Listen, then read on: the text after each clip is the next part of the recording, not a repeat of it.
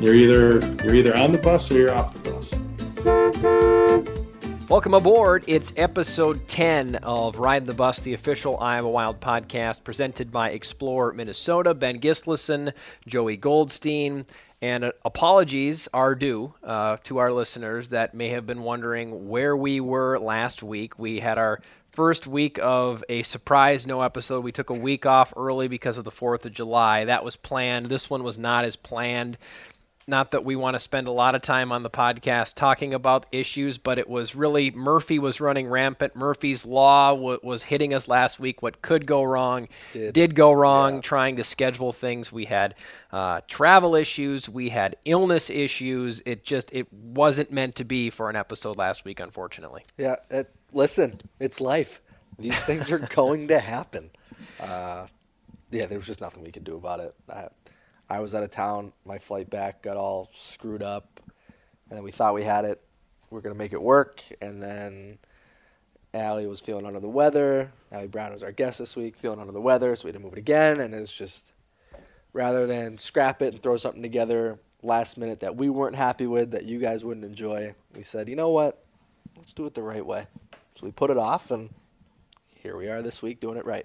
And episode 10, we thought no better of a way than to delve back into the archives of the Iowa Wild, someone who's been here for all 10 seasons and really done almost everything there is to do to help bring the organization to where it is today, and that is Vice President of Business Operations, Allie Brown. Yeah, she was great. Memory's not fantastic, but I can't fault her for that because you know what? Mine is no good either. Well, and think about all she has crammed in there. Yeah, there's a lot to think back on. And some of the questions that we asked, I don't know if I'd be able to answer those the same way if I was, or a different way I should say, if I was with an organization for 9 years like that. I mean, there are things that I think back to. I mean, I spent a lot of time in the Sharks organization. There's a lot of things that I don't remember about my first season working in professional sports either. So I certainly can't fault her there, but it's, You talked about it in the interview. She's someone who leads from the front, and that's such a key trait for a leader, a people manager.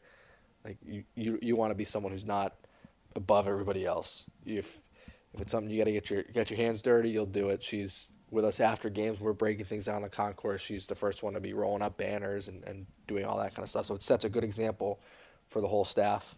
And I think everybody sees that and kind of uses that as kind of not motivation, but kind of models themselves after that.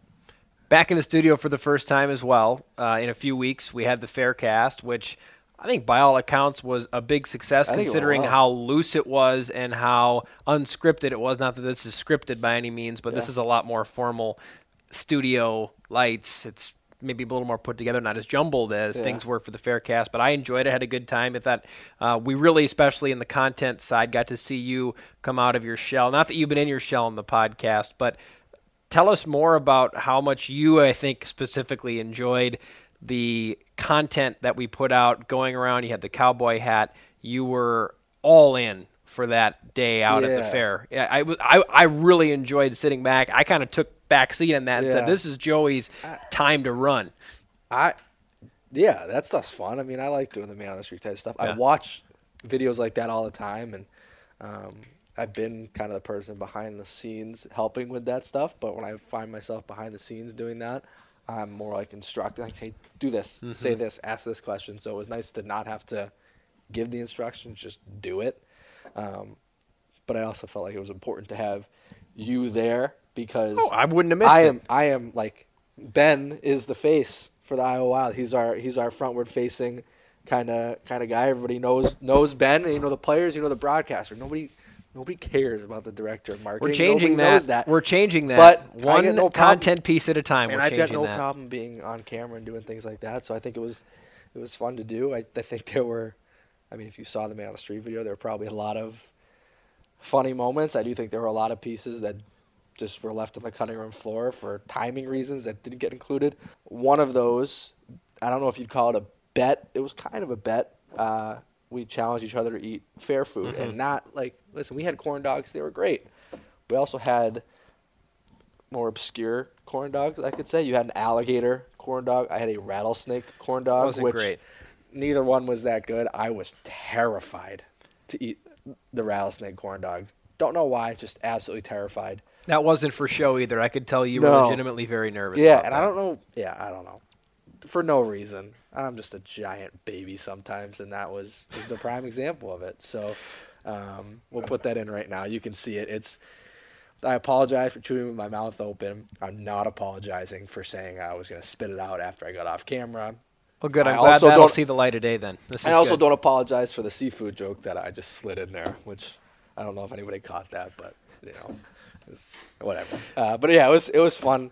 I hope that we can do more content like that, but I really enjoyed the recording at the fair, the episode from the fair, and bring people on. So I hope we can do more things like that in the future, whether it be, events that we're going to have, I don't a golf tournament or finding a spot to just do a live episode one week. I think things like that are a lot of fun. So I want to be able to do that and get fans involved like we did. I think that worked out really well. And let's do a better job of promoting that we're going to be there. I think maybe as we talked about live when we were recording we maybe should have put it out in a few more channels that we were out doing this. Yeah. Not that we didn't have people come out, but I think maybe some of our fans, we actually, I think, saw more of our lukewarm fans or come to a game 2-3 games a year type fans, which, listen, we love our season ticket holders, but we love to get to know the people that only come to a few games as well. But I know that some of our more diehard fans, I think, would show up if we maybe promoted it a little better. So in the future,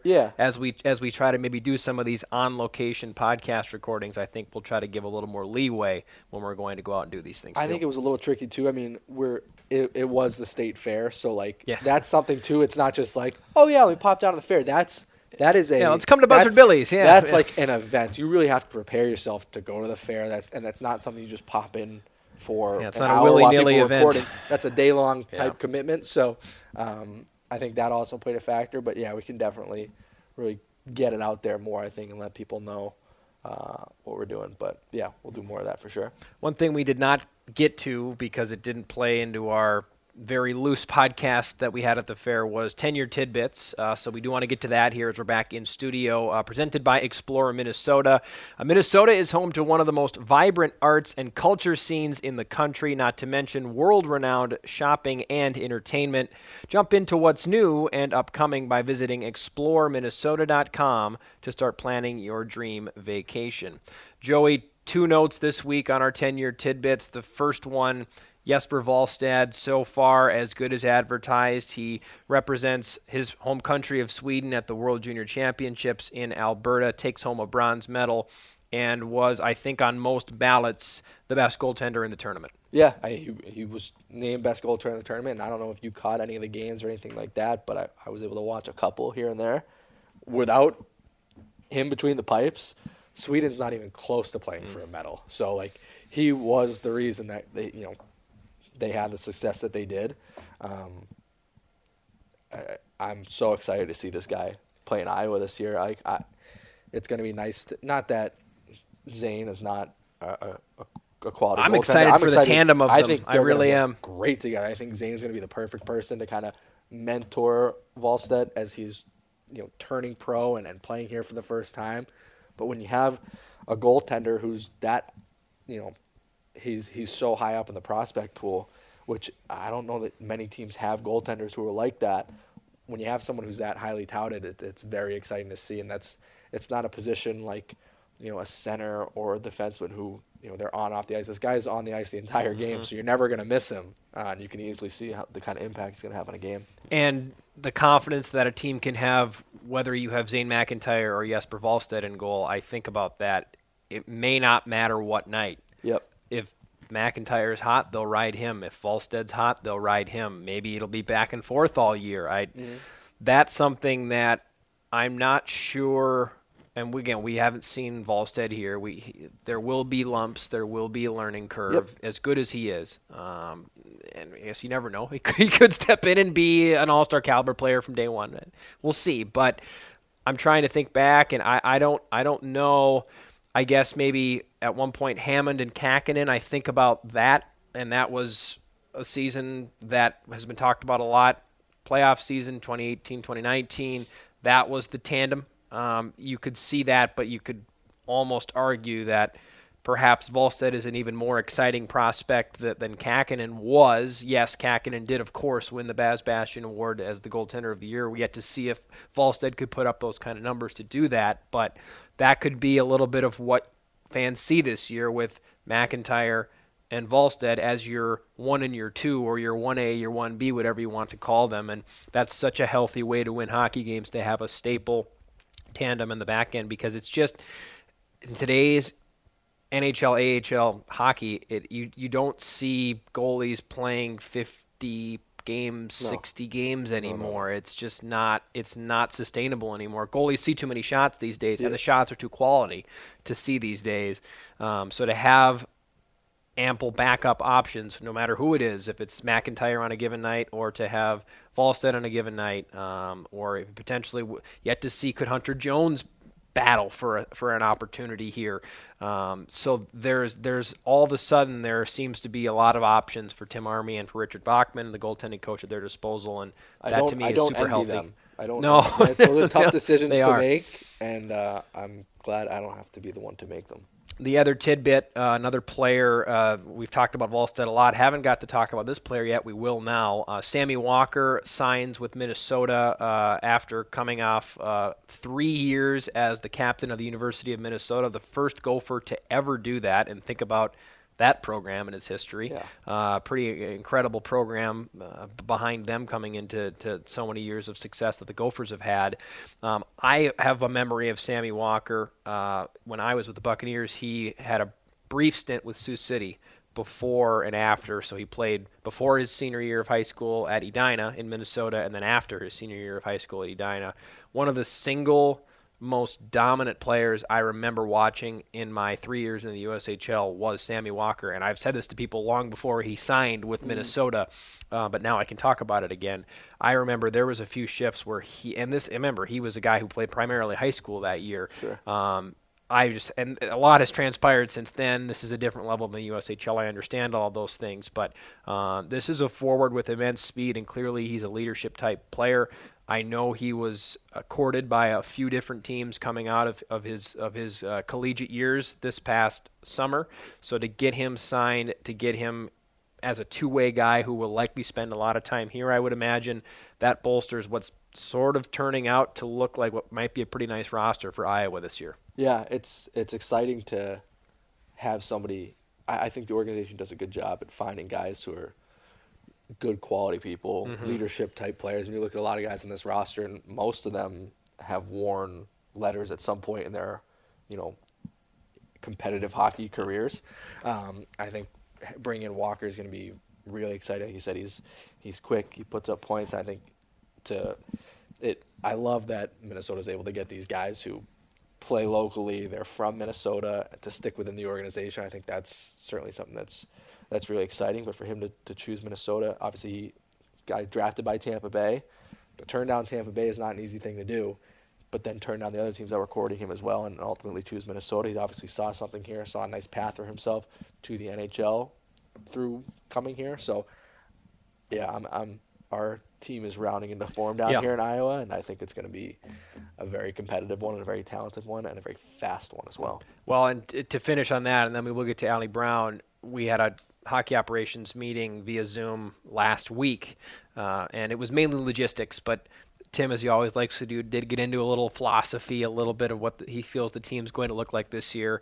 Some of the support staff were sitting there going, isn't this more of a kind of a coach discussion? Like, we feel like, are we even supposed to be in this discussion? But that's how Tim is. He wants to make sure it's not just the coaches. It's the support staff. It's the family We are, style, and so he gets into this, and he had talked about how these teams that he has had have really, a lot of his roster makeup has been toughness, and we saw it last year. We saw it the year before, leading the American League in penalty minutes.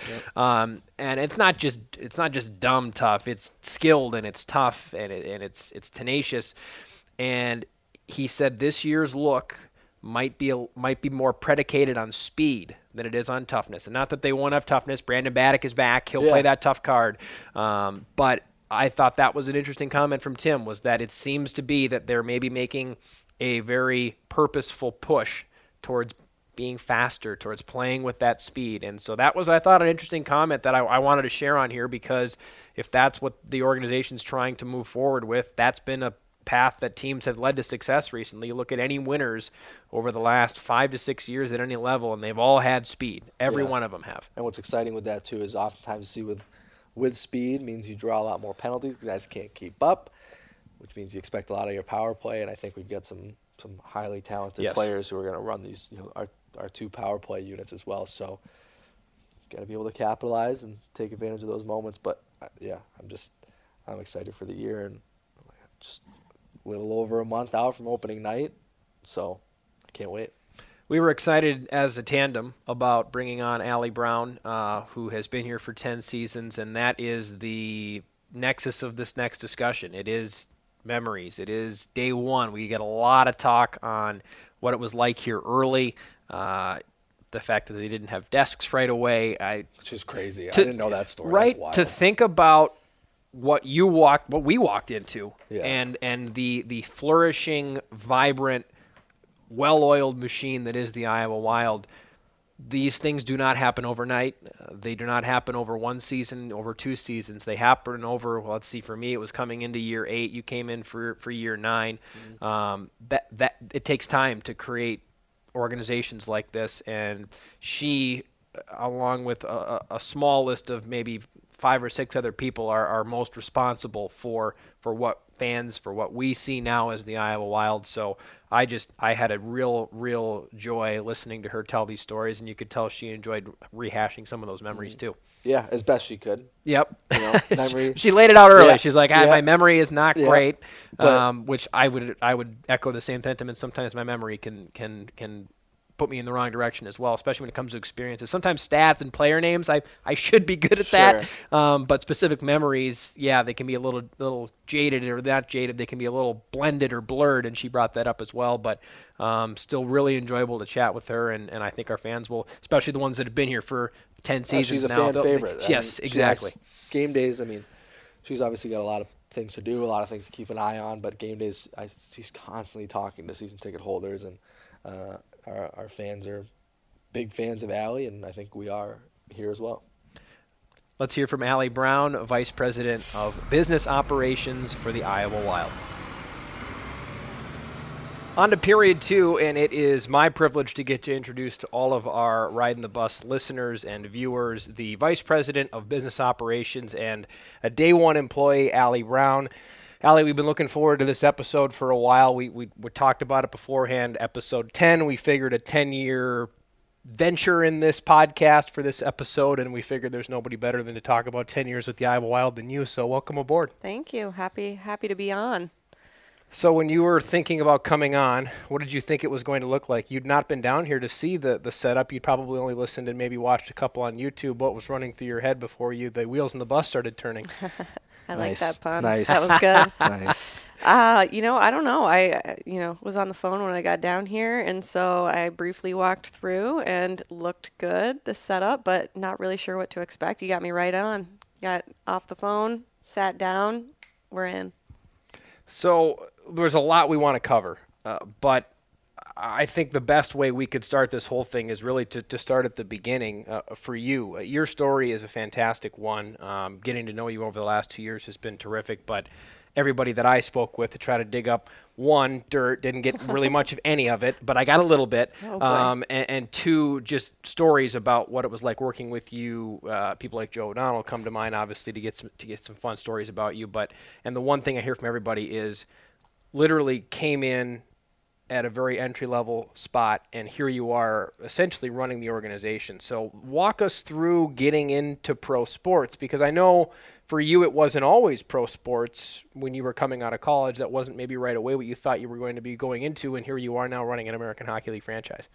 Yeah. First of all, when you said you dug up some dirt, the first person I thought of was Joe O'Donnell. It's like, I bet Joe gave you something.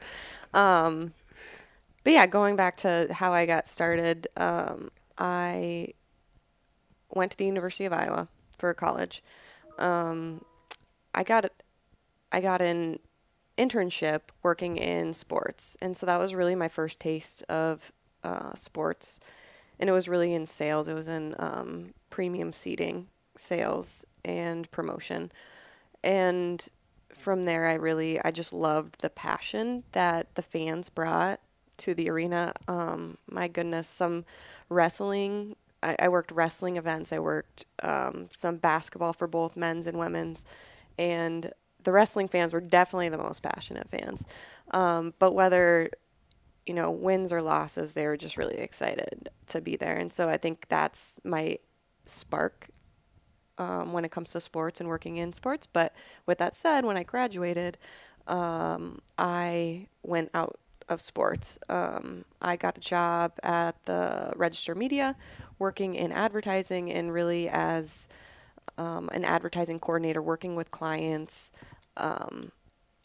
to come up with their advertising campaigns. And a few months in, knowing I wanted to get into the marketing side, there was an opening on marketing. They really actually just asked for volunteers to help them out in their department. And so I volunteered. And then a few months into that, they hired me full-time in the marketing department. And so I worked with negotiating contracts, placing advertising spends, really just like your media planner and buyer. And I learned a lot through that job, but that's also how I met Todd. And knowing the team was coming to town, loving that sports, working in the sports world, I kind of jumped from working in marketing and advertising and jumped into hockey, which I didn't know much about. But kind of the rest is history. That was actually one of the first questions I wanted to get to. Tell us what you knew about hockey before you became a hockey person, because I've heard it was not very much. Oh yeah, it's near nothing. I watched the Mighty Ducks. I knew it was a sport on ice, and I'm a pretty athletic person. I played sports growing up. I've seen you golf. I'm not a great golfer, but I do enjoy. I do enjoy being outside, and I love being active. But I knew nothing about hockey. I had never been on skates before, and all has changed since then. Speaking of change, and you and I have talked about this away from the cameras before. Take us through the comparison to what the Iowa Wild looks like right now and what it looked like 2013-14 in its inception season. Yeah. I guess how much time do we have? Yeah. It's changed a lot. Right off the bat, I remember coming in 2013, and we didn't have desks. We had folding tables. We had folding chairs. There weren't processes set up or anything like that. So it was a lot of, growing not only who we were as the Iowa Wild and our culture, but like specifically building our offices out. We've done a lot of work just on the surface of it, of all the office buildings or office spaces. Our staff was probably about half the size at that time too. And when I came in, it was mid-July. The season started October 12th, I think, was opening night. We didn't have a lot of time to get up and running from scratch. And so it was just a lot of late nights, a lot of people trying to help out in other departments, which is something that I tried to do too. Coming in as an office manager, a lot of it was helping with financial processes and being the liaison between our Minnesota Finance Department and here. Same with HR, hiring people, and hiring game day staff. We didn't have any staff at that point for game day, so it was a lot to get up and running.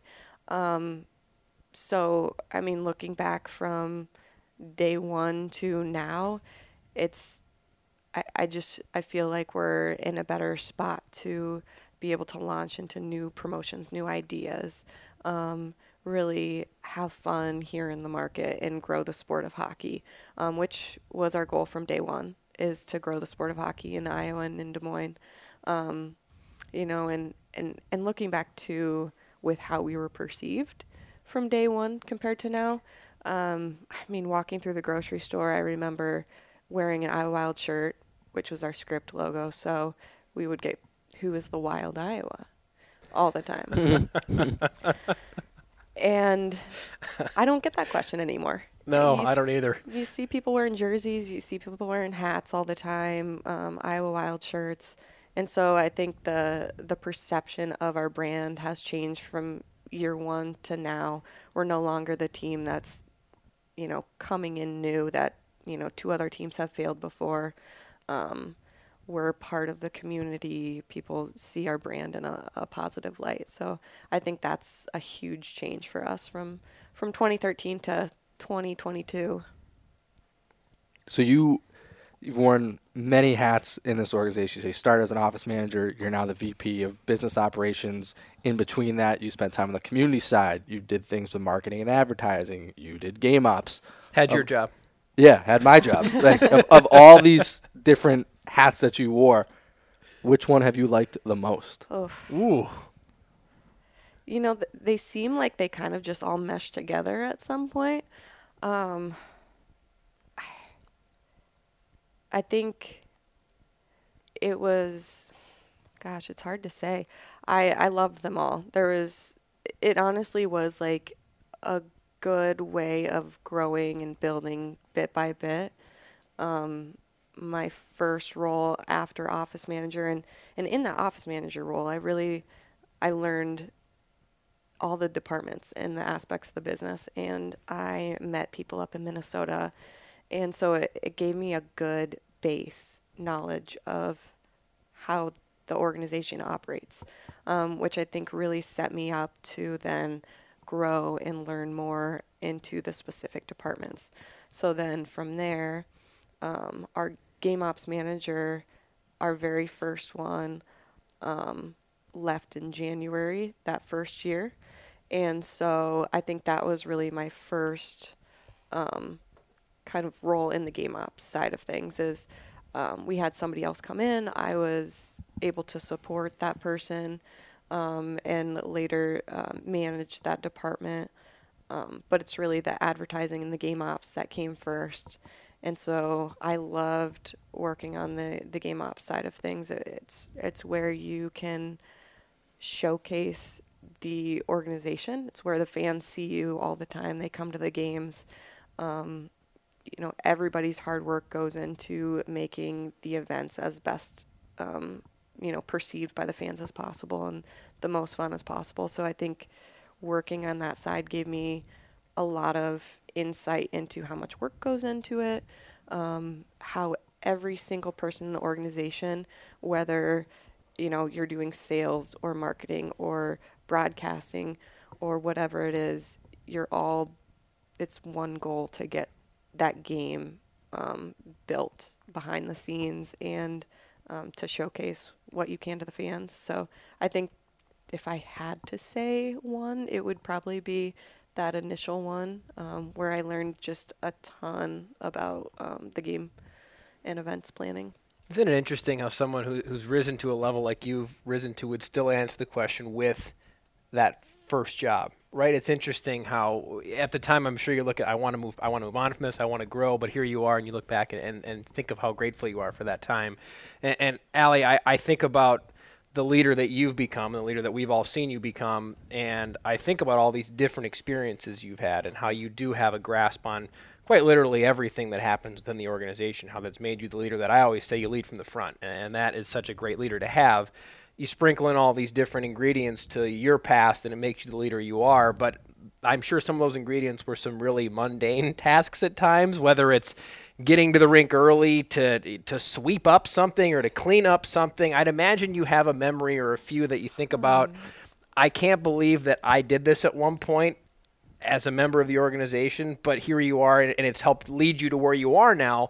Any stories that come to mind when I say what's maybe the most mundane, strange, basic level task that you had to do throughout your time, now 10 seasons with the Wild? Oh, gosh.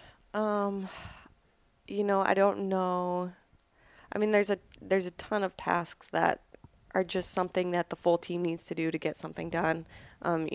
We still probably fold pocket schedule boxes. There are, for teddy bear toss, we're counting teddy bears one by one. things like that come to mind, but not necessarily mundane, but something that I didn't really know what I was doing, that I just did to help out was I remember year one, we had 2 players that came from Canada who didn't have bank accounts set up, and they needed to set up bank accounts for their paychecks. And I was like, I will go take you to the bank. I will help you out, but I don't know what I'm doing. Like, I can't answer your questions about what account to set up. They'll have to do that. So I'm pretty sure it was Zach Mitchell, and then there was one other, Brady Brassert, who I drove to the Wells Fargo bank and like sat with them off to the side while they got their bank accounts set up. But just like little things like that I just never thought I would be involved in, but it helped me understand just the different aspects of the business. And on that side of, that was the hockey ops side of things too, is, what players need to do if they're not from the U.S. in order to, play in the U.S. and get their paychecks cashed and whatever they needed to do. But it's just tasks like that are, if you think of working in a business job or what I was doing at Register Media, it was just kind of a cool task to do, thing to help out with that I would never have pictured doing. Yeah, there's some, I'm sure we've all got stories like that. I know we talked about it with Bill Guerin, trying to find stories like that, and Steve Eisman having to drive guys up and down Michigan over the border and things like that. Going back to that first season, we're roughly over a month out from opening night for our 10th anniversary season. What do you remember about opening night of the inaugural season back in 2013? Like, what stands out to you? Is there anything that, like, still sticks out in your mind to this day? Anxiety? Probably anxiety. I don't have the greatest memory, to be honest. There are many years just kind of, like, meshed together. That bodes well for a lot of my questions, so that's great. I love that. Okay. Good. Yeah, I don't know how great my answers are going to be with this, but we'll find out. Yeah, I do remember being pretty excited. It was my very first game. I think that was probably the first hockey game I've ever seen. Was our game. So it was. I do remember winning. I remember the old video board, and we did a pyrotechnics underneath the video board for the starting lineup. I know there were things that did not go well our first in terms of production. I don't know how if the fans perceived that, but I know there were a lot of things that were like, oh no, like if it happened now, it would be a big deal. And it was the first year. We had a few months to start up, so it was just kind of, that was your first shot at the perception of the fans. So it was like one of those moments where you're like, oh no, but we won. And so I think winning kind of takes away everything else. Yeah, a lot of those pieces that may not have been seen by fans. But I think it was stressful for a lot of our staff. I do remember that. I remember it being fun. I remember for a while I was kind of floating around to different areas just to see who needed help in what departments. I would always go up to the booth with Joe O'Donnell and really just listen to him talk about hockey, on the air, and try to understand it more. So I do remember those things from early on, but yeah.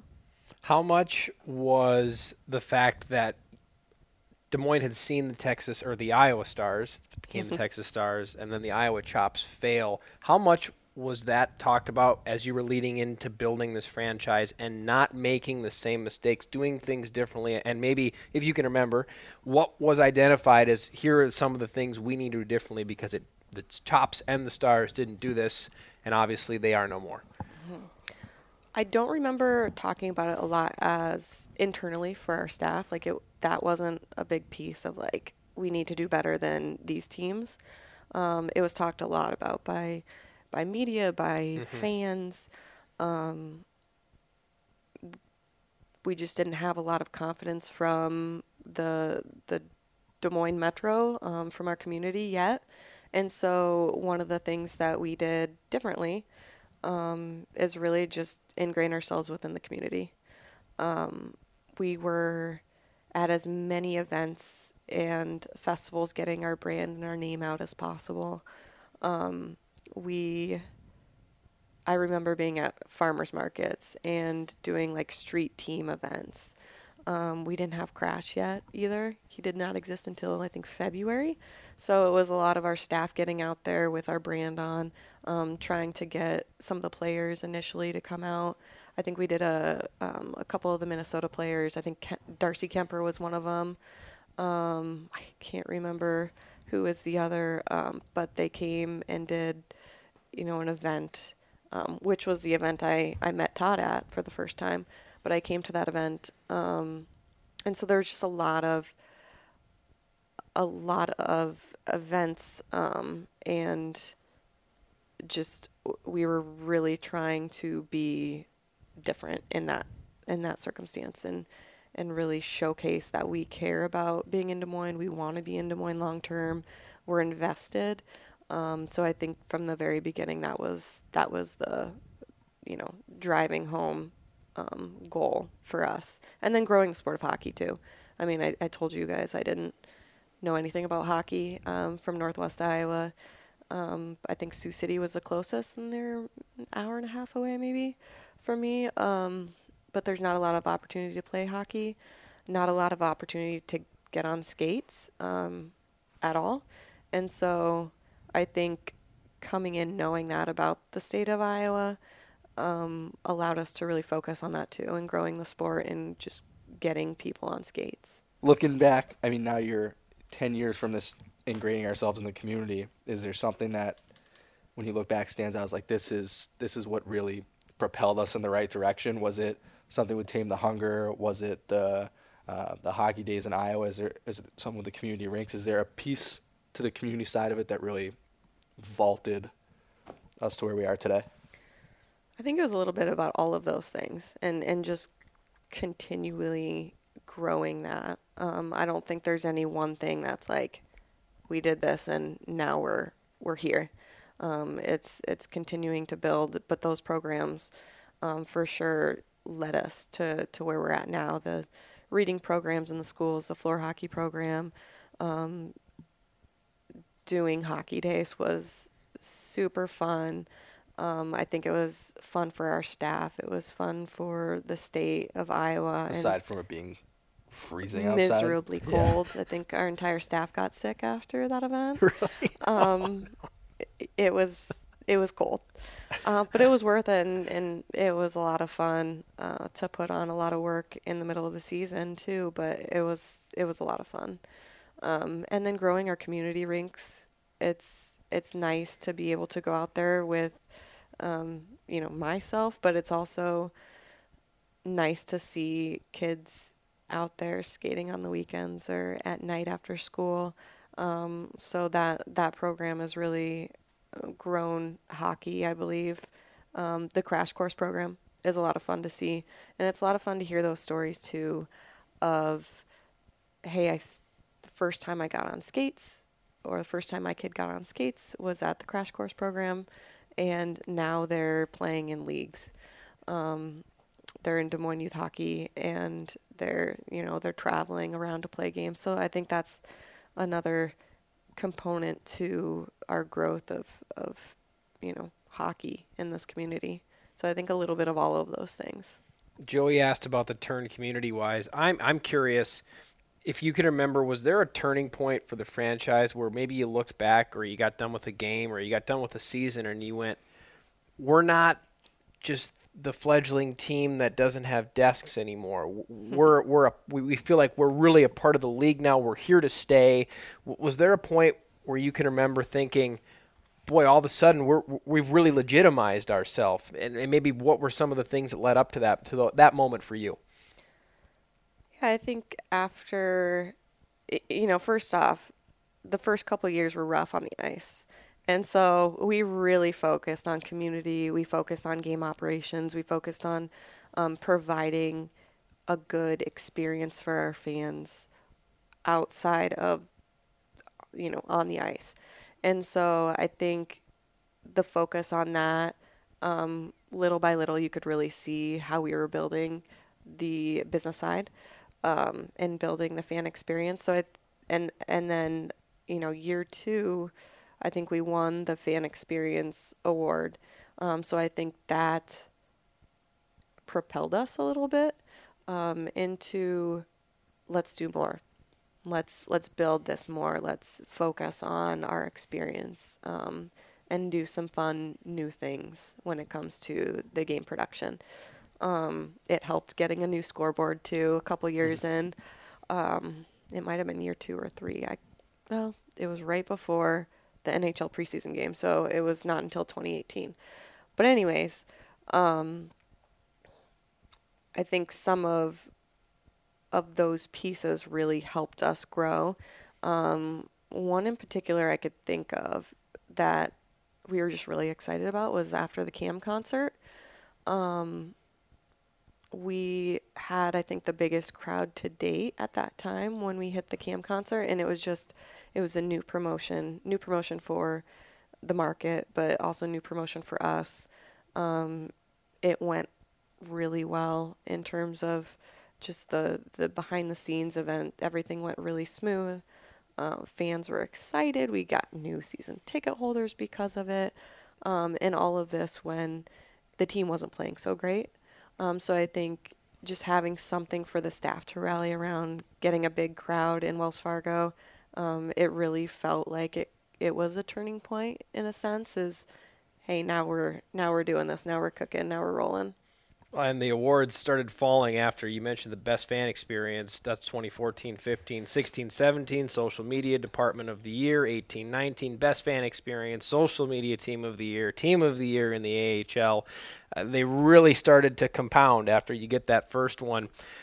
What do you remember from those seasons? What do you remember some of the campaigns, whether it's marketing, whether it's in arena, that really helped drive success that not only you could feel and the team could feel, but obviously the hockey community felt with some national acclaimed awards there from the American Hockey League?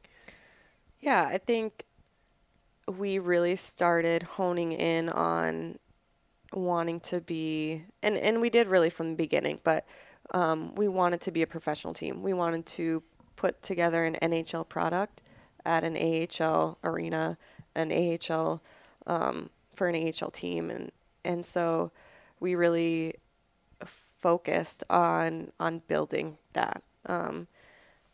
From marketing campaigns to the production of our graphics to our video as well. And I think when I think back to some of those campaigns in the early seasons, our video production was probably some of the best in the AHL at that time because we did bring on Trilux, and we created some of the best intro videos. And then we started this developing series. So I think we had Developing Tuck. Alex Tuck was one of our first ones. So I think some of that brought a lot of that professional brand imagery to who we were.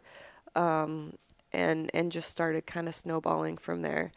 I also, when I think back to those years, we had a lot of talent, when it comes to our social media, when it comes to like the game production, is we had a lot of talent in here, and a lot of these folks are off to, NHL teams now and thriving there. So that's pretty exciting to see, but it's also a lot of good memories when it comes to building who we are today. NHL product for an AHL team. I might start using that. I really like that line. That's I use it all the time in the marketing office. Yeah, it's a proper representation of what goes on here. We've talked a lot about the team. Allie, I want to ask you a couple of questions about you as well. One thing that when I think about the pattern that you have had and where you've come from, what has 10 seasons taught Allie Brown about Allie Brown? What have you learned about yourself through this decade of the journey that you're still on today? Yes. Yeah, I can handle a lot. I have learned a ton. I have learned that, I just love it. I love the challenges. Every day is completely different. And that's something that I love. Every day is a new challenge. When I think about potentially other roles that I could be in other industries, there's not one that I can really pinpoint that would be like working in sports. Even from, I was just talking to our game ops manager about this, but as simple as like the glass coming out in warm-ups, which has never happened in the first 8 seasons, that happened in season 9, and just in that moment, like not knowing exactly what to do and having to kind of figure it out behind the scenes, so I think every day I'm still learning, which is a lot of fun. And so I know that I love that. It's one thing that I've wanted to have in a role in a career, is the ability to continue to grow every day, and this allows me to do that. So, giving people, that's one thing that I think you've done a pretty good job with as a leader, giving people that opportunity to grow and give them that, that experience. What on the leadership side of things? Is that something that came naturally to you? Did you learn that kind of some of those intangible skills from other people? You've had a lot of people working for you go on to those NHL jobs, and so what is it about that's kind of given those people those opportunities? Yeah, I think maybe a little bit of that comes naturally, but I have learned a lot from Todd too. Really kind of giving me the resources I needed to learn and grow. And so, I think I'm an empathetic person by nature, and I really care about people and their goals. And so in terms of me as a person and myself, like maybe coming naturally, I think that's something that as I manage and lead people, I truly do care about them. I want them to succeed. I want them to grow and reach their goals. And I've also been given that too, as I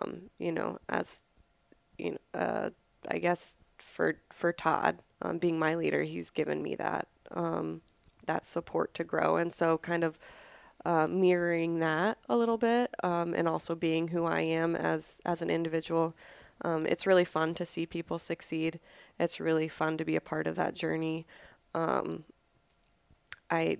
There's just so many people who have gone on to do great things. I want people to stay here, of course, and never leave. But it's also fun to see them succeed and do what they want to do, and to look back on this as a good experience and a good growth opportunity. Speaking of watching people succeed, being someone that has grown to the levels that you've grown to, that has become the leader that you've become as a female in sports, that's something that in 2013, I'd imagine the landscape looked a lot different than what it looks like now, and you're a testament to that. You've helped grow, you've helped expand that. Can you share with us what you've noticed about how the landscape has, I would hope, changed for the better since you came into sports in 2013, being a female in sports? Yeah, I think you're starting to see a lot more females in leadership roles, not only in sports but in other industries too.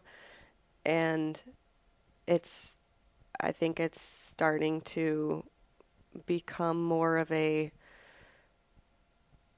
normal. Sometimes it's tough seeing that stuff in the news of like, hey, this female just got an executive role. It shouldn't be news. It should just be the normal. So I think it's becoming that. Well, Allie, can't thank you enough for having you on. We knew this would be a great chat, and it most certainly was. So thanks a ton for parking some time for us. We know your time is very precious. We really enjoyed it. Yeah, thank you for having me. It was a lot of fun rehashing some of the past 9 years, and I'm looking forward to the next 10. A massive thanks to Allie Brown, Vice President of Business Operations, for talking with us. And unfortunately, we lost part of that podcast recording, which I almost just left after I saw that we had recording issues. Yep. Of course, it's the one time we normally have a backup. We couldn't do a backup this time. The one time we have issues is when we don't have the backup. And Yep. It's funny, in the lost archives, which we could call it that, she talked about having a plan B to a plan B. So she's probably sitting up there, if she's listening to this, going, Yeah. shame on you for not having a plan B. That's why we're always prepared. Yeah, correct. And we were not. But nonetheless, still a great chat with Allie, and huge thanks to her for sitting down with us. As we all know, her time is immensely precious. Yeah. It's hard to get on her calendar Yep. sometimes, and that's coming from two people who she tries to get on our calendar because we need to be talking with her a lot. Yeah. So immensely precious time and a great conversation with Allie. To finish today, I have a bone to pick with you as the commissioner of the Iowa Wild Floor Hockey League. Yep. Not as a teammate or a draft pick. This is commissioner your commissioner on. hat is on. I knew this was coming, so let's hear it. So for those that have been keeping score at home, which maybe nobody is, but maybe a few people are, we had the final game planned for last week. Yeah. And because of our gambling scandal in week 3, this was for all the marbles because week 3 did not count, even though we won that game. Yep. So it was for all the marbles. And boy, when did the email come out? It was not long before I thought the game was scheduled to begin. Maybe my memory, as we talked about in the intro, is blending here. But an email comes out that says, due to scheduling conflicts, the game will not be played today, and by default, Team No Yelling on the Bus has been crowned champions. No ceremony, nothing. It was just like it never even happened.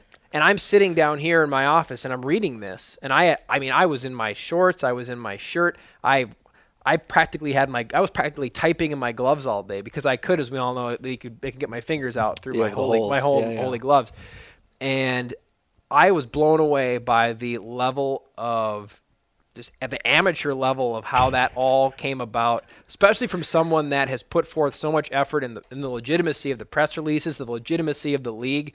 It was a catastrophic ending to what I otherwise thought was a really strong campaign from you and your team. Also, your co-commissioner just left mid-season. Yeah. So you had that too. I mean, Yeah. there might be a probe into the So commissioner office about what happened. It was just disaster. Here's the deal. Coming from the commissioner's office. All right. Listen.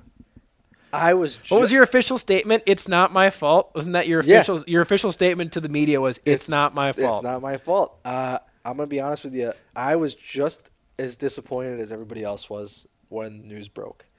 I probably caught wind of this potentially being an issue on Monday. And I realized that the league office put something out pretty late, probably a couple hours shy of game time on Thursday. But that's only because we were diligently trying to make sure this game still got played. Caught wind of it about Monday. As many of you who watch this may know, we had a season ticket holder event on Thursday night. They were watching Miracle, like a drive-in style, go play games, watch the movie Miracle. Great event, by the way. Which was awesome. Yeah. But with that, I mean, it's a season ticket holder event, so a large majority of our ticket staff had to be there.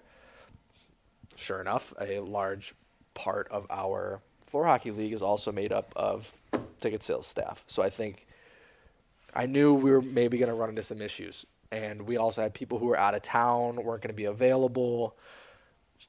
I think when I looked at the rosters, I think our team was fine. We had plenty of people. We even recruited Alec Lesnar, the new media relations manager, to play for our team, which I threw out there. I said to everybody, I said, hey, this guy's a free agent. you might want to try to recruit him. Wink, wink, nudge, nudge to the other side. And I know you were on it right away. Instantaneously. He even told me he was told he could not play for another team. It's true. So you kind of I flexed a little there. You kind of flexed the I'm your boss, you do what I say kind of thing, which is, hey, whatever works, whatever floats your boat. But we had enough people. The other team was ticket staff heavy, and they had people who were out sick.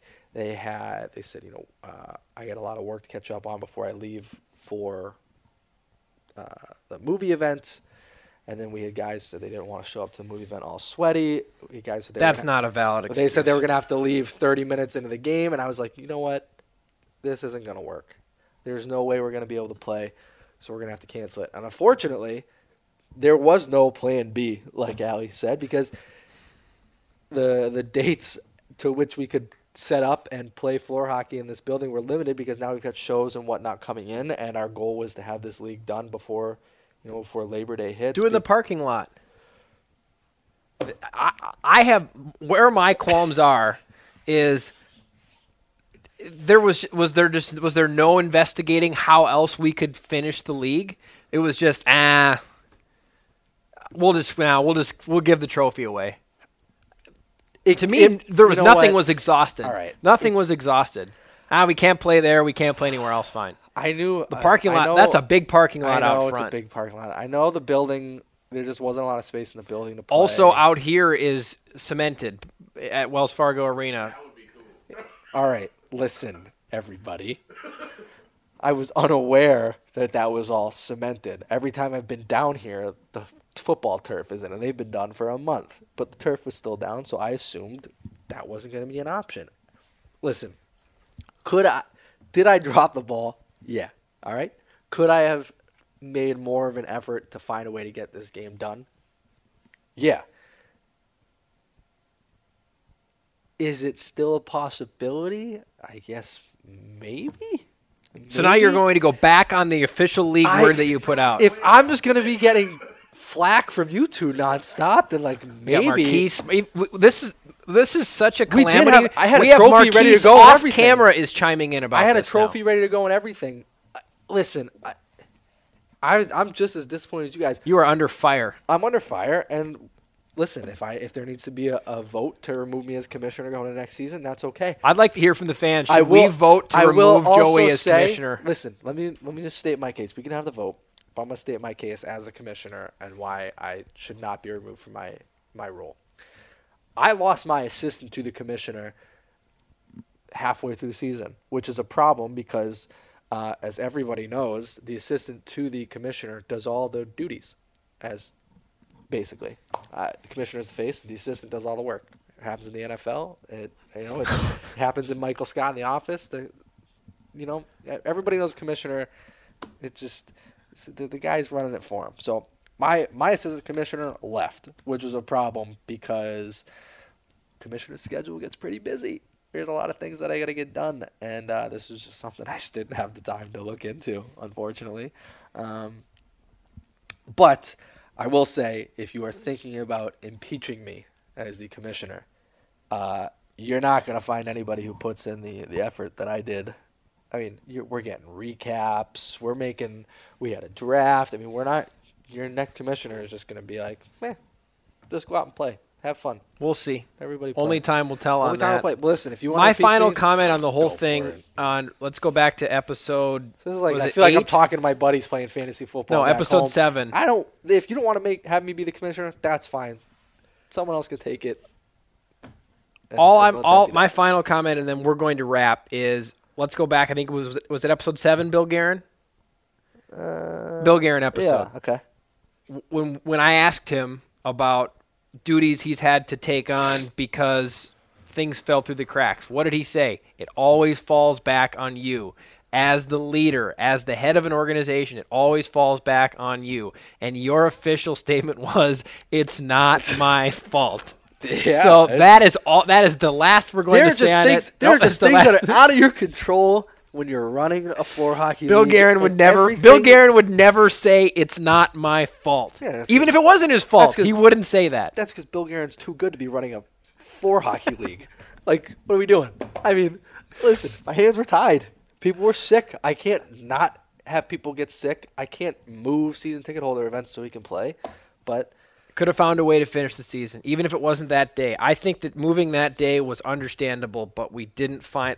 For example, we couldn't do the podcast last week, but we still did it this week. Dead air.